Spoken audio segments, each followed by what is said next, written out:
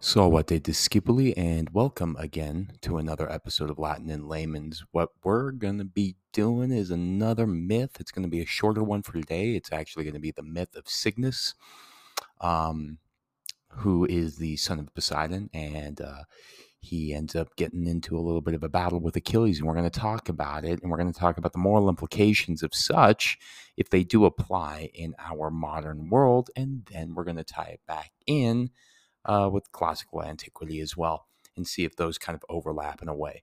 So if you're curious, this is kind of an interesting story. I haven't read it in kind of a long time, so it was nice to kind of reread it and remind myself a lot of things that I had forgotten in the past about it. So if you're curious, dive on into it with me. And while I also am on a little bit of a ramble bamble, I got to also plug my podcast wherever you're listening to this podcast. I would urge you to go figure out a way to give me some sort of rating. I would really appreciate it. You guys know me. I don't ask for much in this world, but a 5-star rating would be nice, or a rating that you objectively feel like I deserve. So with that being said, let us dive right on into it. Once upon a time, a long, long time ago, way off in a far away land, there was a great and terrible war between the Greeks and the people of Troy that had just begun. A fleet of Greek ships had dropped anchor. Warriors armed to the teeth were wading ashore. The people of Troy knew this army had come to attack their city. The Trojan men sharpened their swords. They harnessed horses to chariots. They seized helmets and shields and strapped on breastplates. The bronze gates of their city were thrown open, and the Trojan army poured out across the plain with a whirring of wheels, a creaking of chariots, a neighing of horses, a shouting of men, and a thundering of hooves and feet. With a crash of bronze against bronze, the Trojans met the Greeks. And striding among the Trojan soldiers was a warrior called Cygnus. He stood head and shoulders above all other men. His skin was charmed against the striking of all weapons: sword, dagger, spear, arrow, and battle axe. He was a son of Poseidon, the god of the sea. He was white-skinned, white-lipped, white-tongued, as white as sea foam. He cut down Greeks with every stroke of his sword, with every thrust of his spear, while the Greek swords buckled against his skin, and Greek spears glanced from him as if glancing from stone. He left a wake of dead behind him as he fought. Among the Greeks were the fiercest of all the warriors, Achilles. As soon as his eyes fastened on Cygnus, he came bounding across the battlefield towards him, as though he was running through long grass. When he drew close to Cygnus, he lifted his spear. "No, it was Achilles who killed you." With all the strength of his arm, he hurled his spear. It struck Cygnus in his throat and clattered down to the ground at his feet, as though it was a reed that had been thrown by a little boy. Cygnus lifted both his arms and laughed. "Throw another one, my little friend. I know who you are. You're Poseidon's son. But I'm no more afraid of you than of a mosquito that I might smear across my arm. From head to foot, I am charmed against the striking of all weapons." Achilles drew his bronze sword then and attacked Cygnus. He leapt and twisted, cutting and slashing in his sharp-edged blade, until Cygnus's armor hung from his body like a shattered eggshell. But still the white skin was unscratched, and still Cygnus laughed at Achilles. And then he lifted his own spear and he threw it. He threw it with such force that Achilles staggered backwards. The blade had penetrated the gold of his shield. It had penetrated 9 layers of hardened oxhide. But then Achilles caught his balance and smiled grimly. And it was as though in that moment he had solved a riddle. He curled his lips back from his teeth and screamed. He leapt and smashed his shield into Cygnus's face. He ground the boss of his shield to the left and to the right until Cygnus's nose was smeared across his cheek with his teeth being shattered. Cygnus fell backwards and Achilles knelt on his shoulders. If weapons won't harm you, what will armor do? He tore the helmet from Cygnus's head and wrapped the helmet straps around his throat. He tugged and twisted and tightened and tourniqueted until Cygnus's head was half torn off from his shoulders and every last shudder of life was gone from him. Splattered with blood and shrieking with laughter, Achilles leapt to his feet. The Trojan army stood and stared at him, appalled. And then a strange thing happened. The twisted, broken neck of Cygnus began to stretch and to curve. His face narrowed. His mouth stretched and hardened into a beak. White feathers pushed through his white skin. His father had taken pity on him and had transformed him into a swan. He beat his feathered arms against the air, and the shattered eggshell armor fell off his body. He flew up and up and up into the sky, high above the battlefield. Every warrior stared up at him. There was no sound but the sighing and the soughing of his wings. 3 times he circled above both armies, and then he flew over the white sands, over the masts of ships, over the blue waves of the sea, and he was gone. Remember how I talked about literally the Iliad starts with the wrath of Achilles? Well, here's a little bit of the wrath of Achilles. And yeah, he's a pretty ruthless guy. I mean, I talked about how like when he defeated Hector after Hector had killed his homie G Patroclus or however you pronounce it. There, people pronounce it different. It's like it's not Telemachus, it's Telemachus. What is it? Potato, potato, tomato, tomato. Anyways, yeah. So that was pretty ruthless, and it's very interesting because it's a story about really kind of like the beginning of the Trojan War, the Iliad, and the eventual after the Iliad leads into the Aeneid. I think we're going to start doing more readings from the Aeneid because it's basically like the foundation myth for the Roman Empire, and that's what Augustus did. Augustus employed Virgil actually to create basically this foundation story other than just, Romulus and Remus, to explain basically the foundation of the Roman Empire and who founded it, aka Aeneas, the only person that actually fled and was able to escape the sack of Troy. And then he ends up going on his own little adventure while all these other, Greek heroes find their own little adventures trying to get back home, right? Agamemnon has his own journey getting back home, and then he has to deal with Clytemnestra being all ticked off at him for the fact that he had sacrificed his daughter Iphigenia, and then all that stuff happens, and then Clytemnestra ends up killing Agamemnon.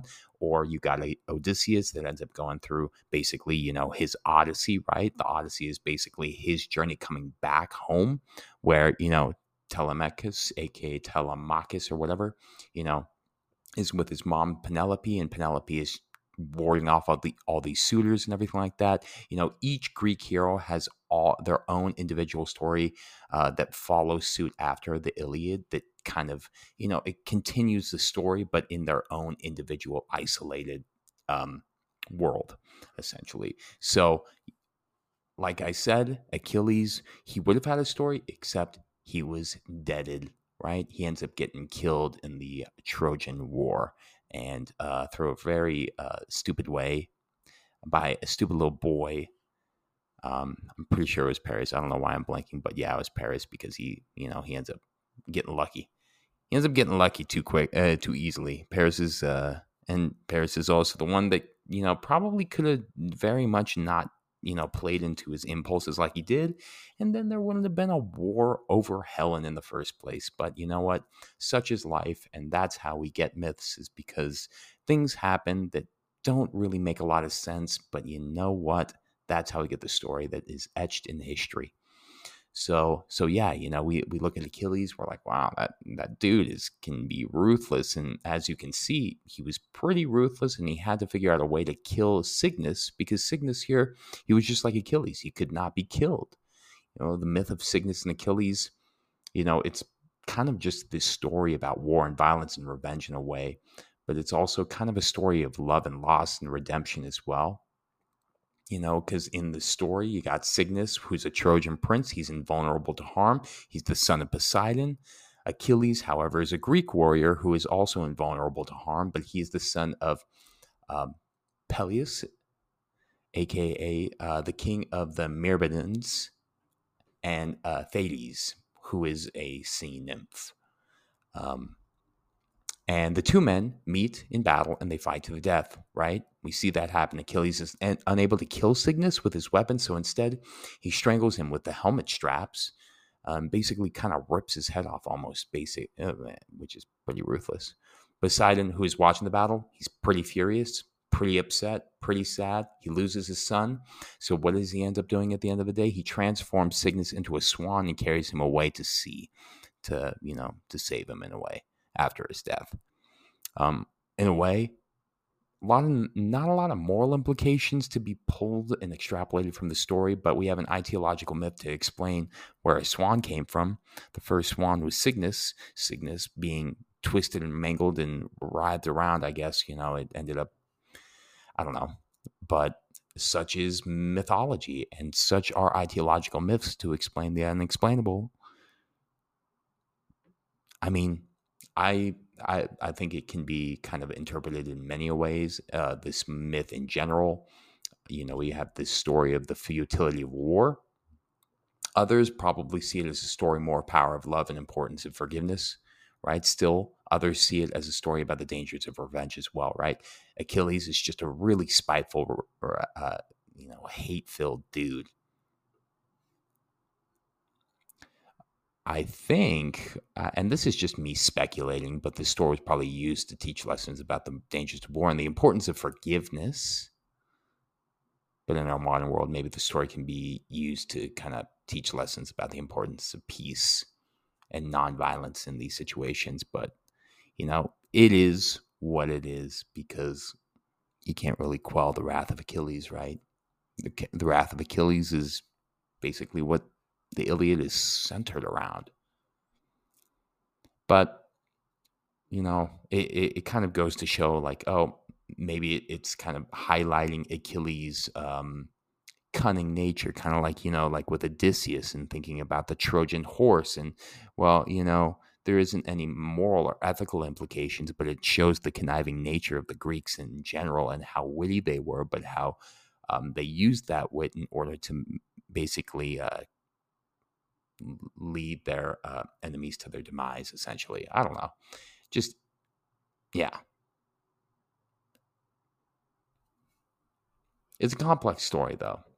It can be interpreted in a lot of ways. I kind of wanted to just kind of a ruthless myth. I don't know how you guys felt about it, but yeah. If you didn't know, now you know. That's the story. It's kind of like the beginning part, because if you didn't know, the Iliad, the Trojan War, is basically like a proxy war. If you think about it, like some of the gods took the sides of the Greeks, some of the gods took the sides of the Trojans, and then they basically used the Trojan War as kind of like a battle of chess, where some of the gods blessed the Greeks, and then some of the Trojans who were blessed by other gods, and then those were basically used as like the head pawns in the match that they were playing. It's a proxy war. It's like what we do now as America in other countries across the world. It's not like we're actually we're watching it from a distance, but we're also having plenty of us, plenty of a say. I don't know what I'm trying to say there. In the outcome of the conflict, right? So yeah, I forget who takes what, but you have Aphrodite blessing this and that. You have Athena. You have Zeus blessing this person, blah blah blah, and you have Achilles being blessed by Thetis and blah blah blah, and skip the bop and rib beep, and there you go. So, in summary, we have this kind of ruthless story that takes place at the beginning of the Greek and the Trojan War, where we have a Trojan warrior, Cygnus, son of Poseidon, had skin charmed against the strikes of really any weapon. And then we have Achilles here, the fiercest Greek warrior, who attempts to kill Cygnus, but he can't. So he gets a little ticked off, and realizing he is unable to harm him with weapons, he figures out the riddle, and he brutally attacks Cygnus with his own armor instead, eventually, like virtually decapitating him with his helmet straps. So, and at the end of the day, Poseidon, taking pity on his son, transforms Cygnus into a swan and carries him away. I hope you guys enjoyed this little episode for today, June 10th, 2023. Well, that's all I have for you guys today. Remember, maybe this time, thank your head, thank your neck, thank the fact that they're attached. Not trying to be coy, but there's an aspect of being thankful, of being all as one body. But for real, thank your Achilles tendon. God, I have friends that have torn that tendon before, and man, that is just such a rough injury. So thank that. Thank your posterior chain from your Achilles, making your way up.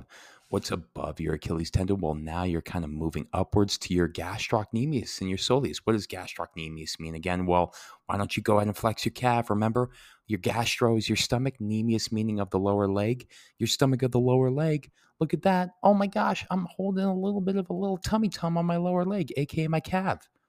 And then if you move a little bit further up, you make it into the crease of that joint there, right? The posterior aspect of the knee, right? That's where we get that angle. And then if you want to, you can be very deliberate and try and create a very like a perpendicular 90-degree angle with your knee so that your foot is planted on the floor. You're sitting in the seat, and then you make your way further. And now you're into your hamstring, and your hamstring being made up of 3 hamstrings, moving lateral to medial, semitendinosus, semimembranosus, and bicep femoris. Bicep meaning 2 heads of the femur. And what does it do? Well, if you think about it, your hamstring does the very same action as your bicep. It curls your leg, just like how your bicep curls your arm up. That's what we call the act of flexion. Flexion and then extension. Hey, if I were to extend my leg fully out so that now it's parallel to the floor, now what am I doing? My hamstrings are not engaged, but my quadriceps are, because my quads are what extend my femur. Okay. And then we have my biarticular rectus femoris that crosses over both my hip and my knee joint there. That creates the lifting of my leg as well. That's kind of like where you get a little bit of that hip flexor kind of stuff going on. So if you didn't know, now you know. And then we could continue to move forward, but I'm not going to, because now you can get into your hips and you can feel deep into your hips and then move forward from that inguinal region into your tummy tum. And you guys know about my tummy tum. I hope maybe you guys have similar feelings about your tummy tum, but regardless of, I think we ought to thank them, even though maybe sometimes our bodies can really frustrate us. At the end of the day, I hope you guys are doing well. And I hope you guys have a wonderful day. And until next time, tempus est discedere. Hey, that kind of rhymed.